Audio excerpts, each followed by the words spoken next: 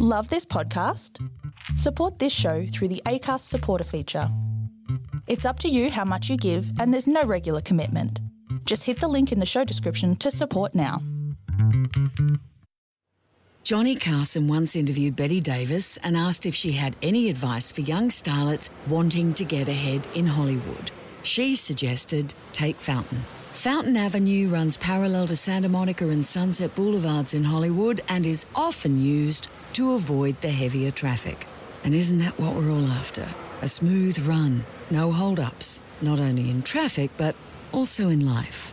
How do people handle those hold-ups, the rejections? How do they create a life in the entertainment capital of the world? How do they identify and express their uniqueness in a place where hundreds of thousands are hoping to do the same?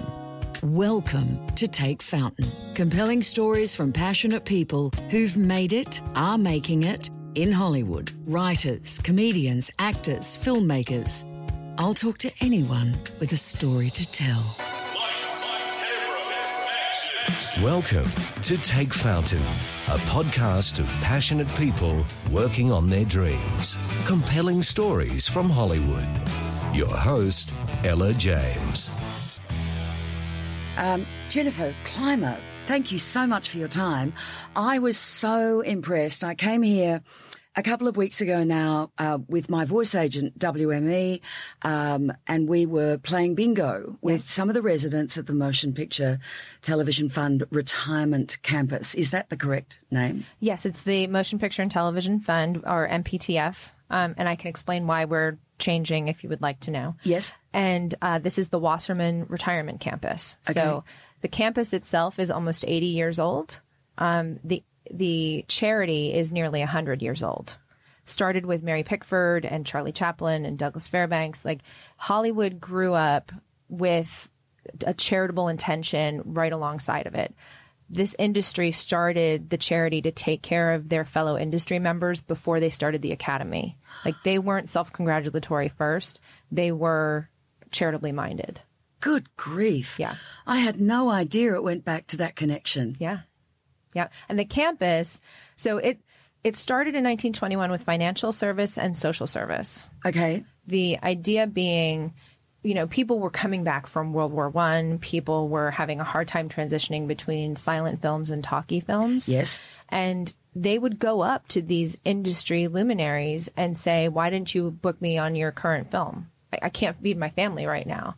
And the volatility of this industry has remained since the very beginning. I mean, we all know friends who have these incredible times where they can't stop being booked, and then times of real drought where jobs just don't come. And sometimes that's also because they can't be seeking jobs because there's a medical issue or there's a family issue.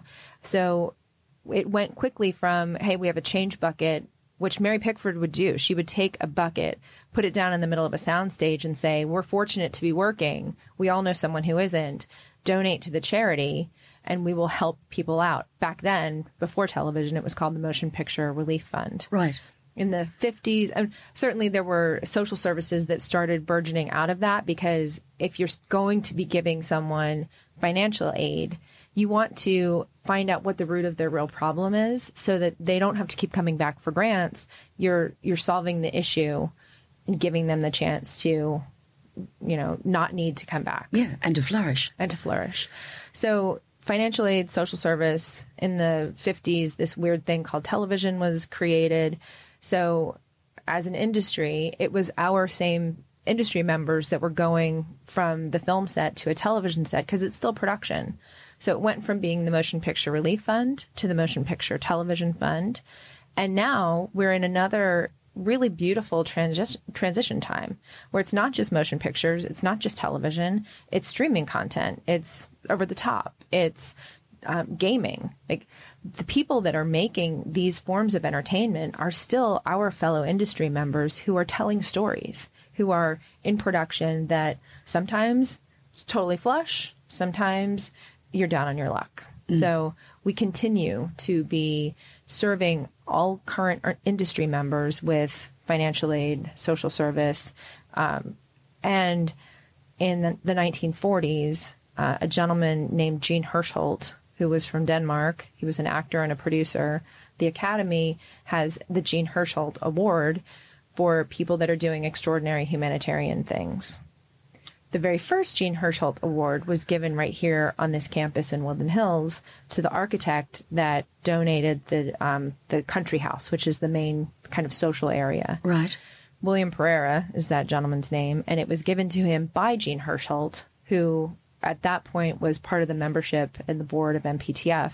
He bought 48 acres of land in Woodland Hills that was a walnut grove and orange trees, knowing that there was no residuals at that time. Social Security was in its infancy.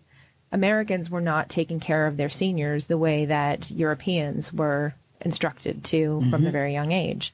So if you were an industry member who had lean times through most of your career, at your retirement, you were in the poorhouse. There wasn't a safety net for you. So Gene Hirschholt said, we're making a retirement community. And that's where you are currently and where you were playing bingo 2 weeks ago. I mean, I'm familiar with retirement communities, but this is really extraordinary. The lengths that you go to keep people happy, to keep them engaged. And one of the things that strikes me currently is that there's so much talk about your career as your source of wealth or your source of income to support yourself. Yeah. But what is often forgotten is that it's also where your passion sits, and that fuels your heart. And to have something that you're creatively engaged in is so important. And so you have this twin-edged thing of when the money isn't there because you're not getting the booking, you're losing the money, but you're also, where do you create? How do you make things happen? And you particularly here seem to be addressing that in an aging population by not only providing what we think of as traditional aged care gaming, but also you've put a television studio, a full media production house on the property. Tell us about that.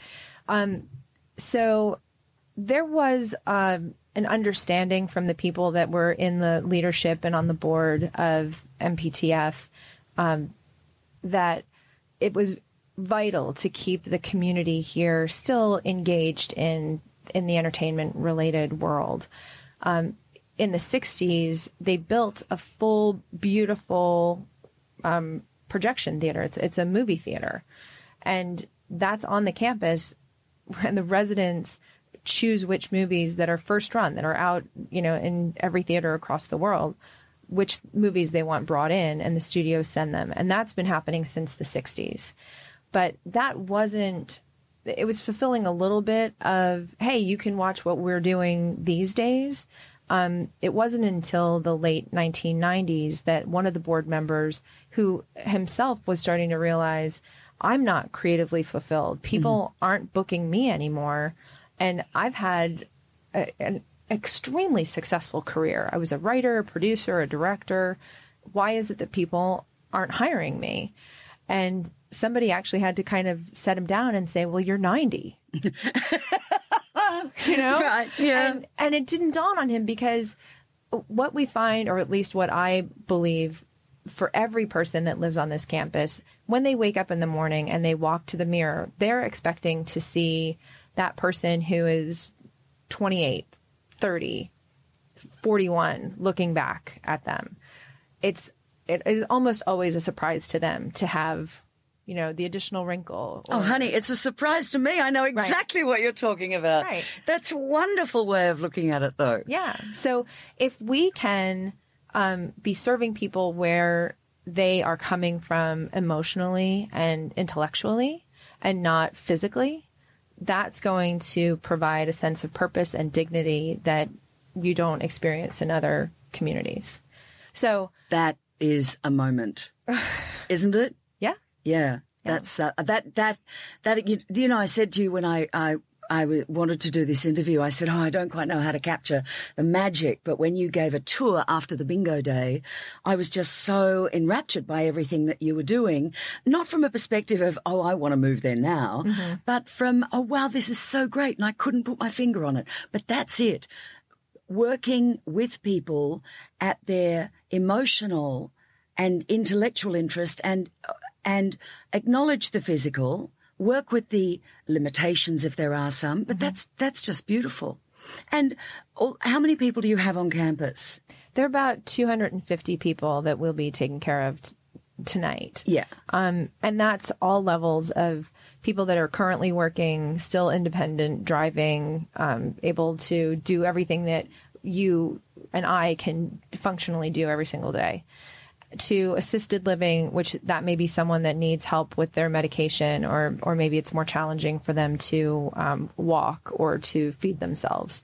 If you have a number of those things that you can't do, like you can't walk, you can't bathe yourself, you can't feed, you can't self-medicate, then you would be in our long-term care area. And we also have dementia care. We didn't even talk. Sorry, I'm going to back up for just a second. Yeah. The thing that I am in charge of here at MPTF is an internal television station that's a creative platform for the residents who live here. It also is a creative outlet for recently retired volunteers, people that are just starting their career in the film industry, people in college that are in film school. But the TV station is closed circuit for the people that live here that don't want it known that they live here, that don't want people to know what they look like these days. Mm-hmm. You know, there's certainly a little bit of that kind of professional vanity that we have to honor.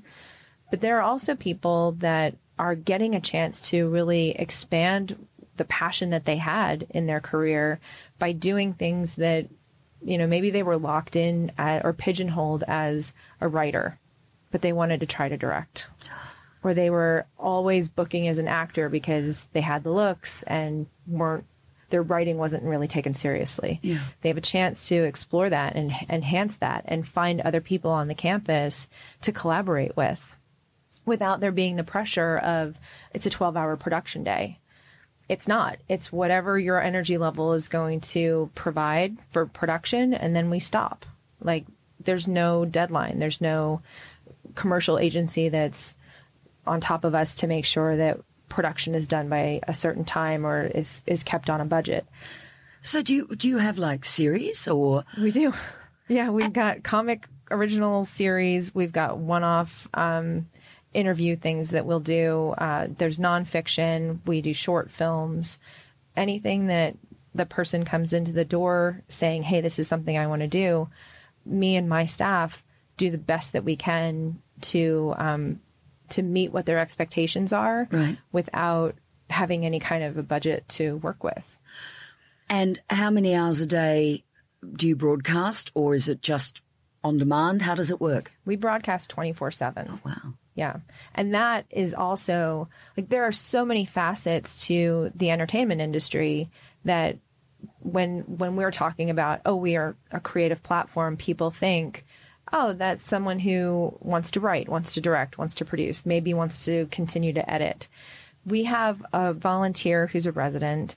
She's here 4 days out of the week. This is her quote unquote job. And she loves it because it provides that sense of purpose. Mm-hmm. She's scheduling the broadcast. She makes the decisions about what shows go on the air, what day and what time, and learns the software to be able to plug in the files for the automated system.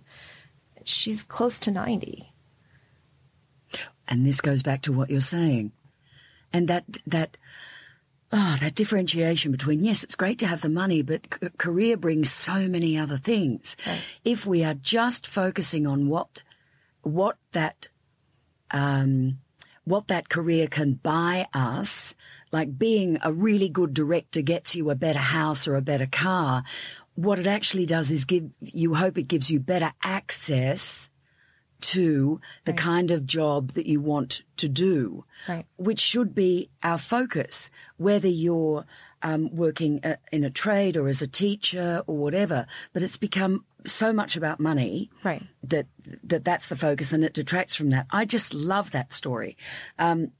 And as well as, I want to say this before I forget, as well as the 250 odd people that you have living here, you also have a wide outreach to the general community. Yes. So tell me about that.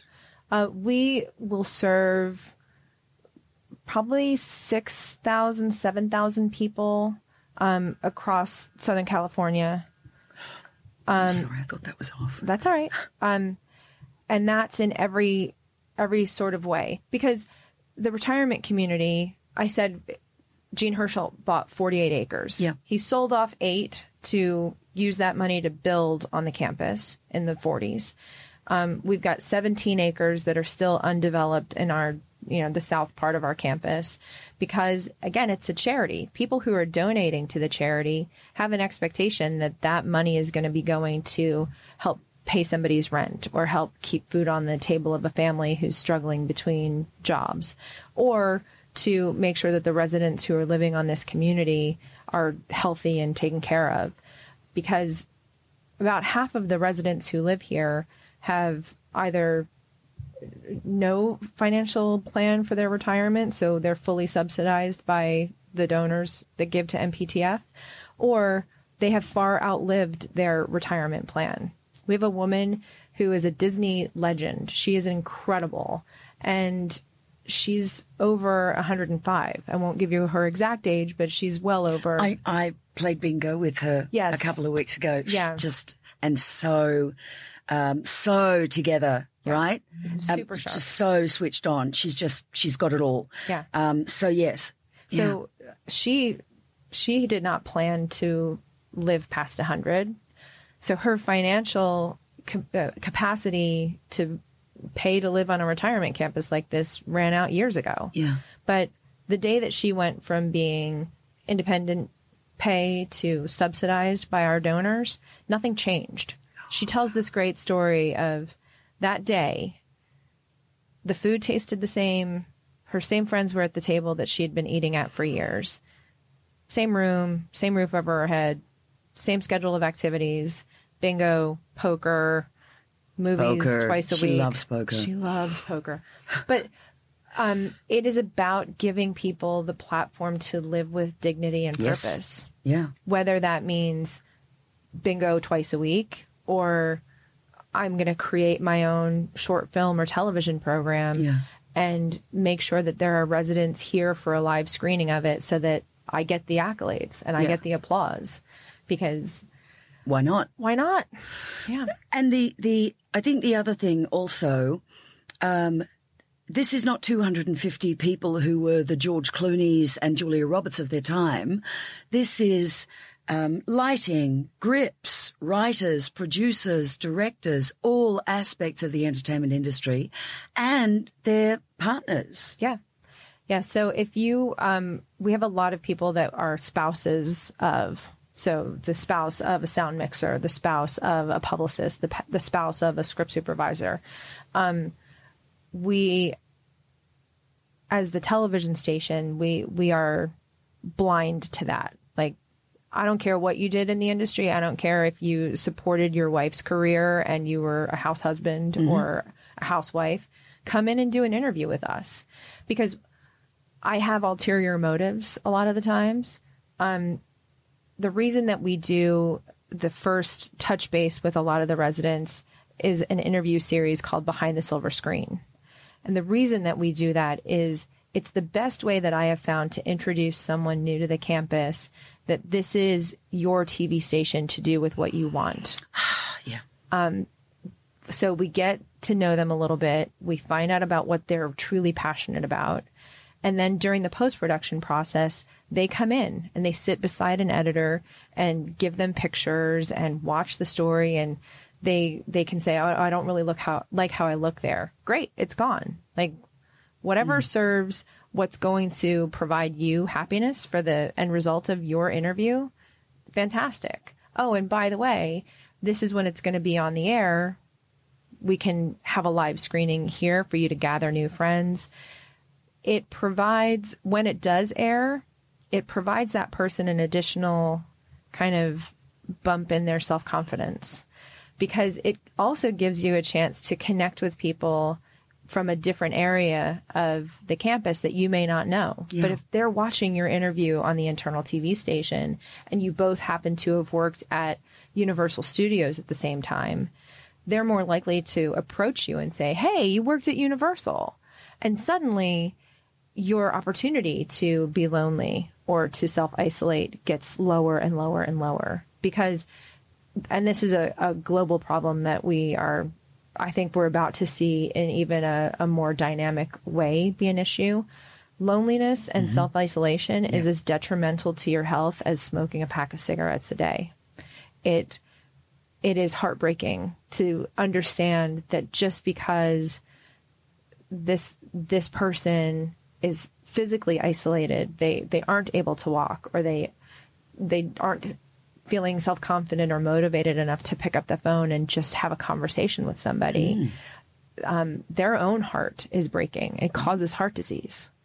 So, and this is not only an issue of an aging population. No. And this is the social isolation, basically from my experience anecdotally, once people leave a school or a college and they're not going somewhere every day, and I used to describe it as having a banana in your briefcase to take somewhere. It is that loss of going somewhere. And we've identified this with remote working. Oh, my gosh, the idea of sitting in my PJs and working from home and putting on a load of washing sounded great. Yeah. But they've had to create companies like WeWork to bring freelancers into an environment where they can all be together because of the social isolation and the loneliness that can impact the working, your productivity, the creative process. We're really stuffing that up, aren't we? Yeah. Well, and there are tech companies that are starting to identify this as well. Like you have this great tech world of a co-work situation with Slack. Yes. Where it is still, you are in your own home office in Seattle, and there's a person in London and there's a person in Austin, Texas.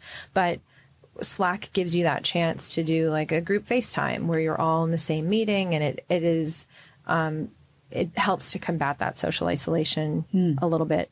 We have a volunteer opportunity called the Daily Call Sheet, which again riffs a little bit off of the entertainment industry that everybody who's in production knows. There's something called the Daily Call Sheet, and that's your Bible for the day. Like every piece of information that you need to know, who has what job, what time frame you're supposed to be called, and to what area. It's all on this one sheet of paper. We've taken that and made it into a volunteer opportunity called the Daily Call Sheet, which is a half hour once a week. You commit to calling somebody just to check in. And if there is a really clear issue with the person that you're partnered with, you can let the person who's organized the Daily Call Sheet know, and we might have a social worker follow up. That's not your task. Your task is to just call. Hey, how you going? Exactly. I've signed up for it. I think it's fantastic. It's such a great program. And what has sprung from that is that same kind of thing I was talking with Slack. There's a technology company called Uniper, and they have almost like a Roku that you plug into the top of your TV, and the remote for it is also a microphone. And you do this collaborative, like, coffee meeting, FaceTime on your television, where at a set time you hit the Uniper remote, and on your TV you see 4 different people who are sitting in front of their own TVs, and you can chat and have conversations and check in. And it's great for people that are non-ambulatory, that have a common thread of working in the industry, or if they all worked in a specific aspect of the industry, we'll try and partner them that way. Yeah. It's a pilot program, but again, it is technology trying to identify and solve the problem of social isolation. Yeah, which has been partly created by the technology in the first place. Yeah, correct. I mean, I think we've all got friends who get onto social media and make these huge announcements about their lives. And I reach out to them privately and say, excuse me, I am your actual friend. That is your Twitter family. I am your real family.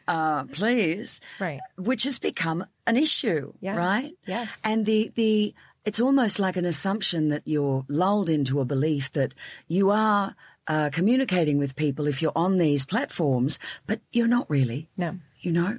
Yeah, no, This is the way I like to think of them. Those platforms aren't communication, they're broadcasting. So it's a one-way street. Yeah. You are putting up a billboard saying this is what's happening. And you might have people who drive by that billboard and throw a sticker at it to say, oh yeah, I like that billboard. I like that billboard. But it's not interpersonal communication. It's not getting to the heart of what is truly driving a person and how you can work together to make that dream come true. Well, that's exactly beautifully expressed.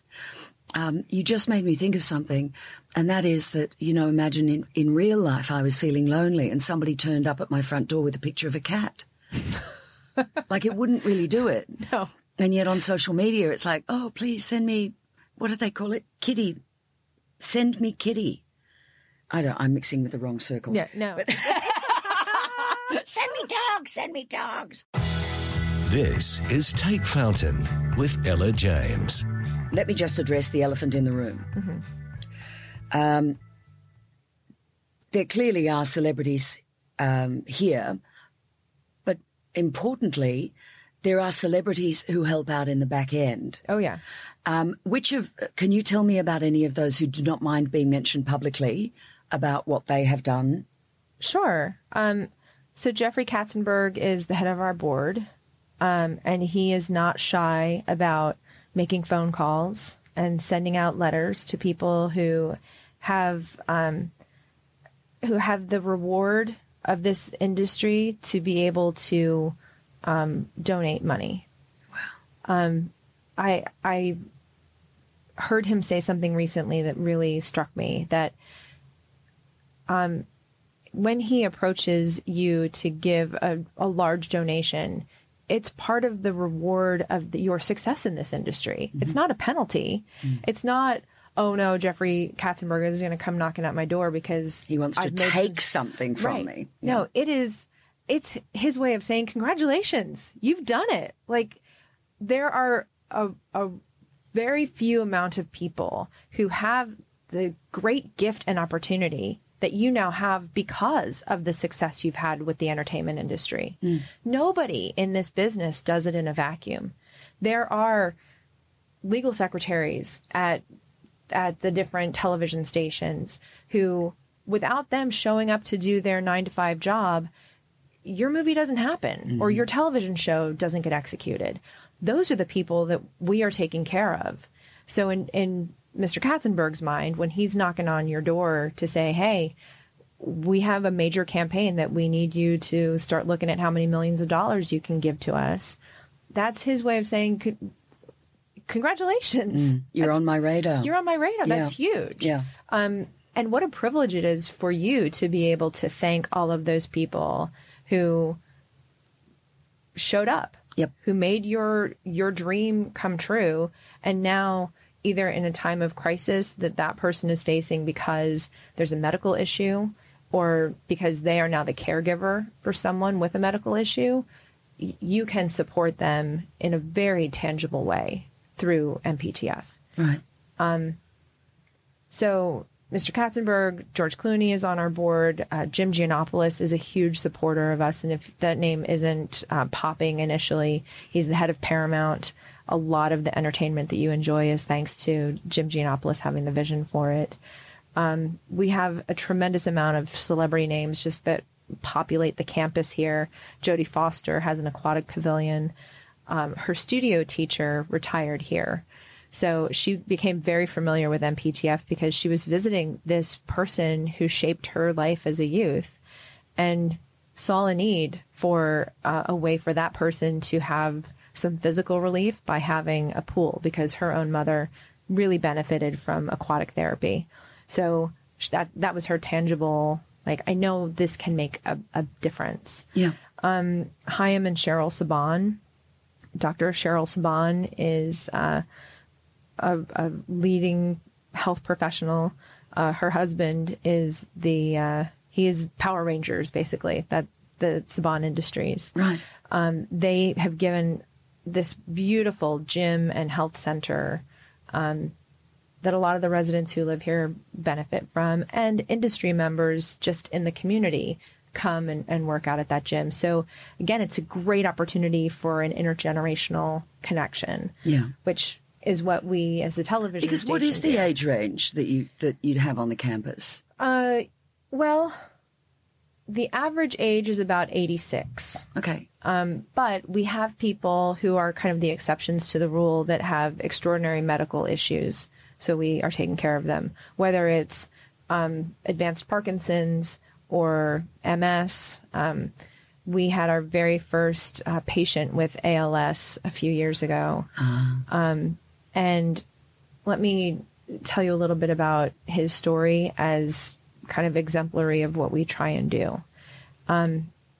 So he moved onto the campus already in a nonverbal state with a lot of his motor function compromised. He was working on his own documentary to leave as a legacy for his daughters. So he was editing with a system called eye gaze. His eyes were controlling his computer. Oh, wow. Once that documentary was done, he still wanted to do something to fill the hours because his brain was completely intact emotionally, intellectually, it was all there, but physically very little was happening. Yeah. So, he started editing nonfiction for us for the internal TV station. And I went to give him notes, personally, truly a little bit anxious about how I could authentically give notes to somebody who was editing using his eyes, and I don't edit, and I've got full functionality. Yep. And when I walked in and sat down, he had notes for me. Oh. And I said, okay. Like in my own mind, I thought, we're doing this. I just have to forget the situation that he's physically in and go back to where I try and instruct all of our volunteers and staff members to be, which is meet the person where they're at intellectually and emotionally. So we found this incredible way to communicate with each other in a respectful way, with acknowledging the kind of energy limitations, but really challenging each other to make better production. Because I asked him after that first note giving how this was as an experience for him. And he typed out, "This is the best medicine for ALS." Oh, wow. And, I took a deep breath. Excuse me. It's all right. And said, well, then we should do more. And he said, I want something more challenging. I said, okay. So I challenged him to write his own short film. He did, based on experiences that he had in our long-term care area. It took about 1.5 years. We got people from across the campus to take different production roles, to star in it. And then we went out to the different unions that support us and got about 100 volunteers. We did 7 days of production, and he edited his own short film, which we premiered on the campus. He asked a professional friend who was an editor, to come and look at it and give him real notes, and hit that guy's notes. Mark, his notes were, "You need real original composition." So he tapped a composer, Shai Rozo. So Shai came in, watched it, got it right away, wrote the music, and got 24 musicians to donate their time, and got a recording studio to donate their time. And that resident wasn't well enough to travel to the recording. But again, thanks to technology, he FaceTimed in, thanked all the musicians, again, typing out and letting the computer speak for him, told them, "I love you," which melted that room of musicians. And after a 6-hour music session, we had original score for the short film called Matt and Maya. And it's in film festivals now. Oh, wow. That's a beautiful story. Yeah. That's what it all is, isn't it? Yeah. I'd like to use that as a segue, if I may, if it's not too clunky. because what you're doing here, you've seen a need in people to meet intellectual and emotional challenges, to meet them where they live, being mindful of their physicality and any age limitations that they have because of that, but you're giving them that opportunity. Yeah. And it's a very American thing, philanthropic caring. I'm Australian, and we have a huge social security, and the government looks after us, Yeah. you know. Yeah. But in America, it's got to be the Jeffrey Katzenbergs reaching out, because the government kind of doesn't do that. And where you said during your tour of the property, you just casually, blithely mentioned, and I produced this documentary called Be Prepared to Stop. Yeah. And I got it up on Amazon Prime, and I assumed that this was going to be about gas-guzzling cars in America. And it's about the declining infrastructure in our national highway system through a generation of governments that just haven't cared sufficiently to maintain the highway system. Yeah. And one of the numbers that strikes me is that there are 4,000 bridges in Pittsburgh, and 20% of them are structurally deficient. Yeah. Now, even 1% would be a problem. That would be a lead story on the nightly news, but it's not. So you see, my segue is that on the one hand, we are all having to rely on our industry organisations, our unions, our friends over families that no longer exist for many of us. Yeah. And we're going for that philanthropic support and the training of people and the heart of people who know how to look after other people, because government isn't doing it. And it was so apparent to me in the documentary, Be Prepared to Stop, that the government has just forgotten about infrastructure. So tell me, what got you interested in creating this documentary? So a couple of things got me interested. I like to keep a lot of irons in the fire at the same time. The residents at MPTF have a lot more respect for me and for what we do collaboratively if I'm still also producing and creating content that I'm passionate about. So my grandfather was a truck driver.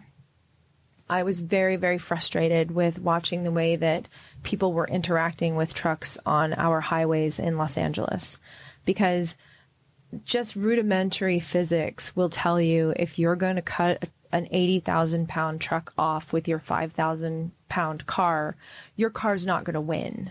And the person who's in a rush to get to the store or to wherever it is, probably likely to go and buy something. I mean, that's a consumer in that car. They're taking their life in their own hands, but they're also compromising a very tenuous transportation system that is bringing the stuff that they are going to buy to the store where they are about to buy it from. Like it's very self-destructive in a number of different ways. Well, it's a lack of awareness, and it overrides in the, and I'm sorry to cut you off there, Sorry. but it's throughout the documentary, this sense that that people are like cocker spaniels with their ears over their eyes. If they can't see it, it doesn't exist. Right. And they drive blithely through with blinders on, and they just don't see what the reality is or their place in it. Right. I think their place in it is a critical part of what we are trying to say with the documentary. Yeah. So I produced and co-directed the documentary with a friend of mine, but it really, like, I brought her along because I needed the help and the support. Mm-hmm. She's a really gifted writer, and it was a great experience for the two of us as filmmakers. But this was always me pulling the crew for them to understand people are taking for granted that this transportation industry, that the infrastructure that they drive on every single day has always been there and it always will be. And that's not the case. we have to take ownership and responsibility because the government isn't. The federal gas tax in the United States hasn't been raised since 1993. And throughout the documentary, we try and lighten it up a little bit and do things that will make you laugh and make that number kind of stick in your head. And what we did for that was to say, imagine if you'd been working since 1993 and you hadn't gotten a raise. And just to remind you, 1993 is when Cindy Crawford and Richard Gere were the sexiest couple alive. Like, that's a long time ago. So it's really important for us to understand how this will impact everything that you do and touch. It will impact, if your infrastructure fails, your ATMs are going to run out of money really quickly. Your hospitals are going to run out of oxygen really quickly. Not to mention food and groceries and the things that we all rely on. If you think about like the East Coast, which is where I grew up, if there was the threat of a storm, the grocery stores are they just get emptied. They get it's emptied like so quickly. And it's like a public holiday in Australia because the shops shut down. And so they're going to be closed for like one day. Yeah. And people go and they're just trolleys full of stuff because, the notion, not that I wanted to go to the shops tomorrow, but being denied the opportunity to go to the shops tomorrow. So I totally get that. Yeah. Yeah. Yeah. And if you can't get through because your bridge has failed and the other thing that was shocking to me that drove me to make this film happen, I met with someone who owns a trucking company, and I met him randomly in Washington, D.C. when I was there for a film festival for a different project that I was on. And he was in D.C. because he was telling Vice President Joe Biden at the time, raise my damn taxes. I can afford it. This is someone... Is this the guy from Maverick? It is the guy from Maverick. Right. He was such a great spokesperson for the industry and a generational involvement from his grandfather to him to his son and daughter. Yeah. I wanted to make clear for the audience, you've got to see this documentary. It will blow your mind. So think Dwight D. Eisenhower, a commander-in-chief, World War II theatre, and a civil engineer nerd decide that we need these crisscrossing roads across America. If you're a tourist to America and you've wanted to do one of these long drives, you will have driven on these highways. Yes. Okay, fine. But they are in such poor states of repair and the bridges are in such poor states of repair.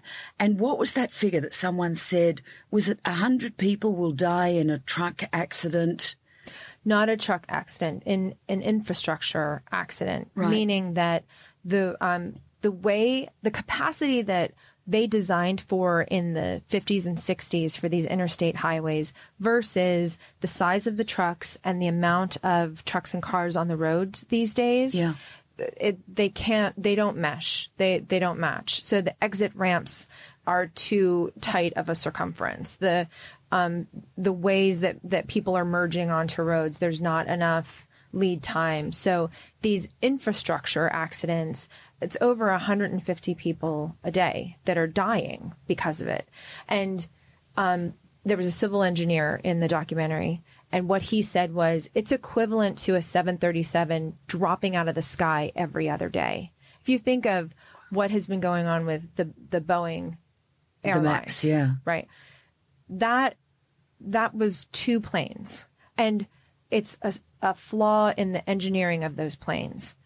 That's what's happening on our highway system every other day.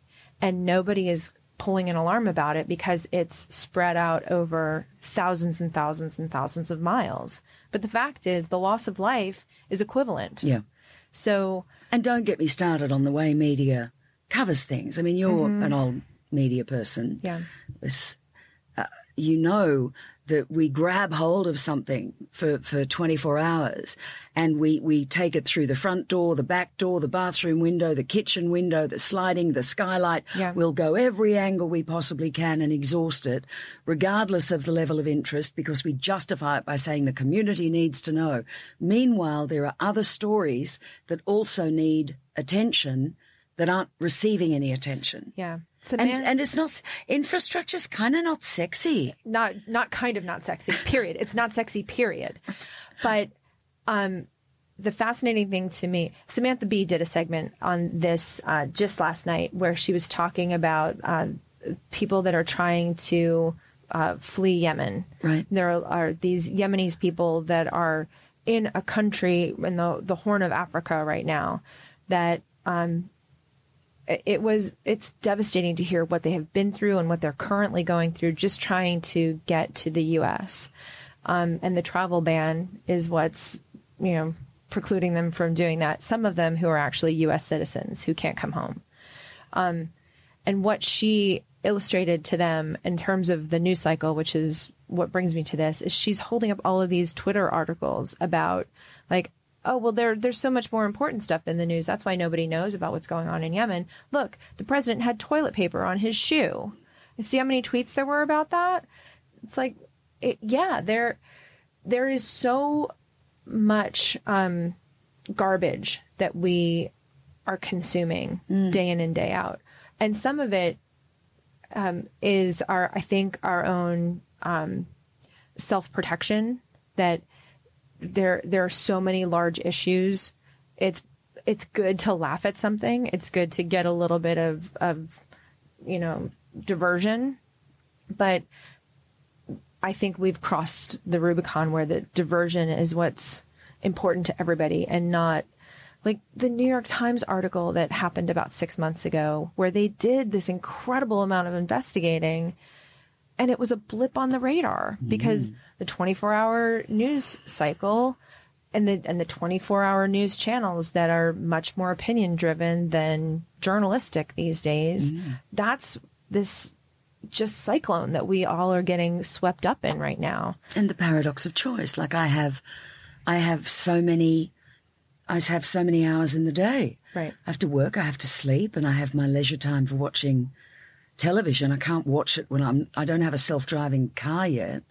You want to get started on self-driving cars? Let's talk about be prepared to stop again, because you can't have a self-driving car if the infrastructure isn't there.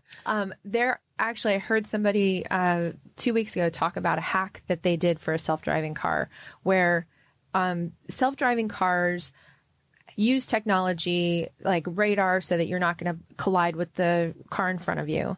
But the way that they're able to stay in the lane is they're reading the striping on the lanes. So with potholes, with, new asphalt and earthquakes and things that just wreak havoc on our road systems, Tesla can't release a self-driving car in California because they can't read the lane striping. Yep.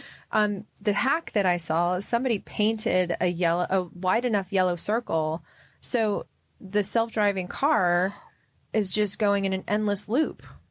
And that's a metaphor for our government, isn't it? Oh, hello. Yeah. But the car was led to it. So it was on a regular road, and then it just followed into this loop and couldn't get out of it. Yeah. I mean, it doesn't surprise me. And the number of people that I speak to, if I raise the spectre of something that's happened in the news, they say, no, don't mention it. I just can't. Mm-hmm. And, which is right up there with, I can't operate an iPhone because I'm over 40. The level of engagement about things that matter, the lack of critical thinking skills, the sharing of articles that are 5 years old that support what your bubble believes, right. The lack of reading anything other than a headline to see what the article actually contains. Yeah. I mean, all of those things. We have to wrap this up. Yeah, unfortunately, I'd love you to be a weekly guest. I'd be happy to. But this is fantastic. So just from some contact points, the documentary is called Be Prepared to Stop. Yes, it's on iTunes and Amazon Prime, and our handle is BPTS Doc on most social media. Okay. And PTF also has a more robust social media presence because we have also taken that on in our department. We've got really fun Throwback Thursdays because, again, the charity's 100 years old. So pictures of Mary Pickford, we've actually, Abbott and Costello performed on this campus. So we have a video of them doing Who's on First right. from here. Oh! Oh, that's so. Yeah, So what's your handle? At MPTF on Instagram and on Twitter, and then if you look up Motion Picture and Television Fund on Facebook, we're there. And yeah, it's a very exciting time for all of us. Oh, and follow us on YouTube. Okay. Because the YouTube presence for MPTF is about to get dynamically more broad with a lot of the content. So we just go into youtube.com and then search MPTF? Yep. Okay. Yeah. That's fantastic. I can't wait to hear what else you're going to do next. It's been so exciting and so uplifting, I'm sure, for more listeners to know what you're up to. So thank you so much for your time. My pleasure. Thank you so much for coming and volunteering your time, for connecting in a community way that I know that you're about to give back to the entertainment community by volunteering with people who don't live on the campus. Yeah. And, for saying, hey, come on our podcast. I think that's incredible. Fantastic. Thank you. You've been listening to Take Fountain with Ella James. For more, like us on Facebook and follow us on Twitter. You can subscribe to the podcast at iTunes or your favorite podcasting app. This has been another quality podcast production from Bytes.com.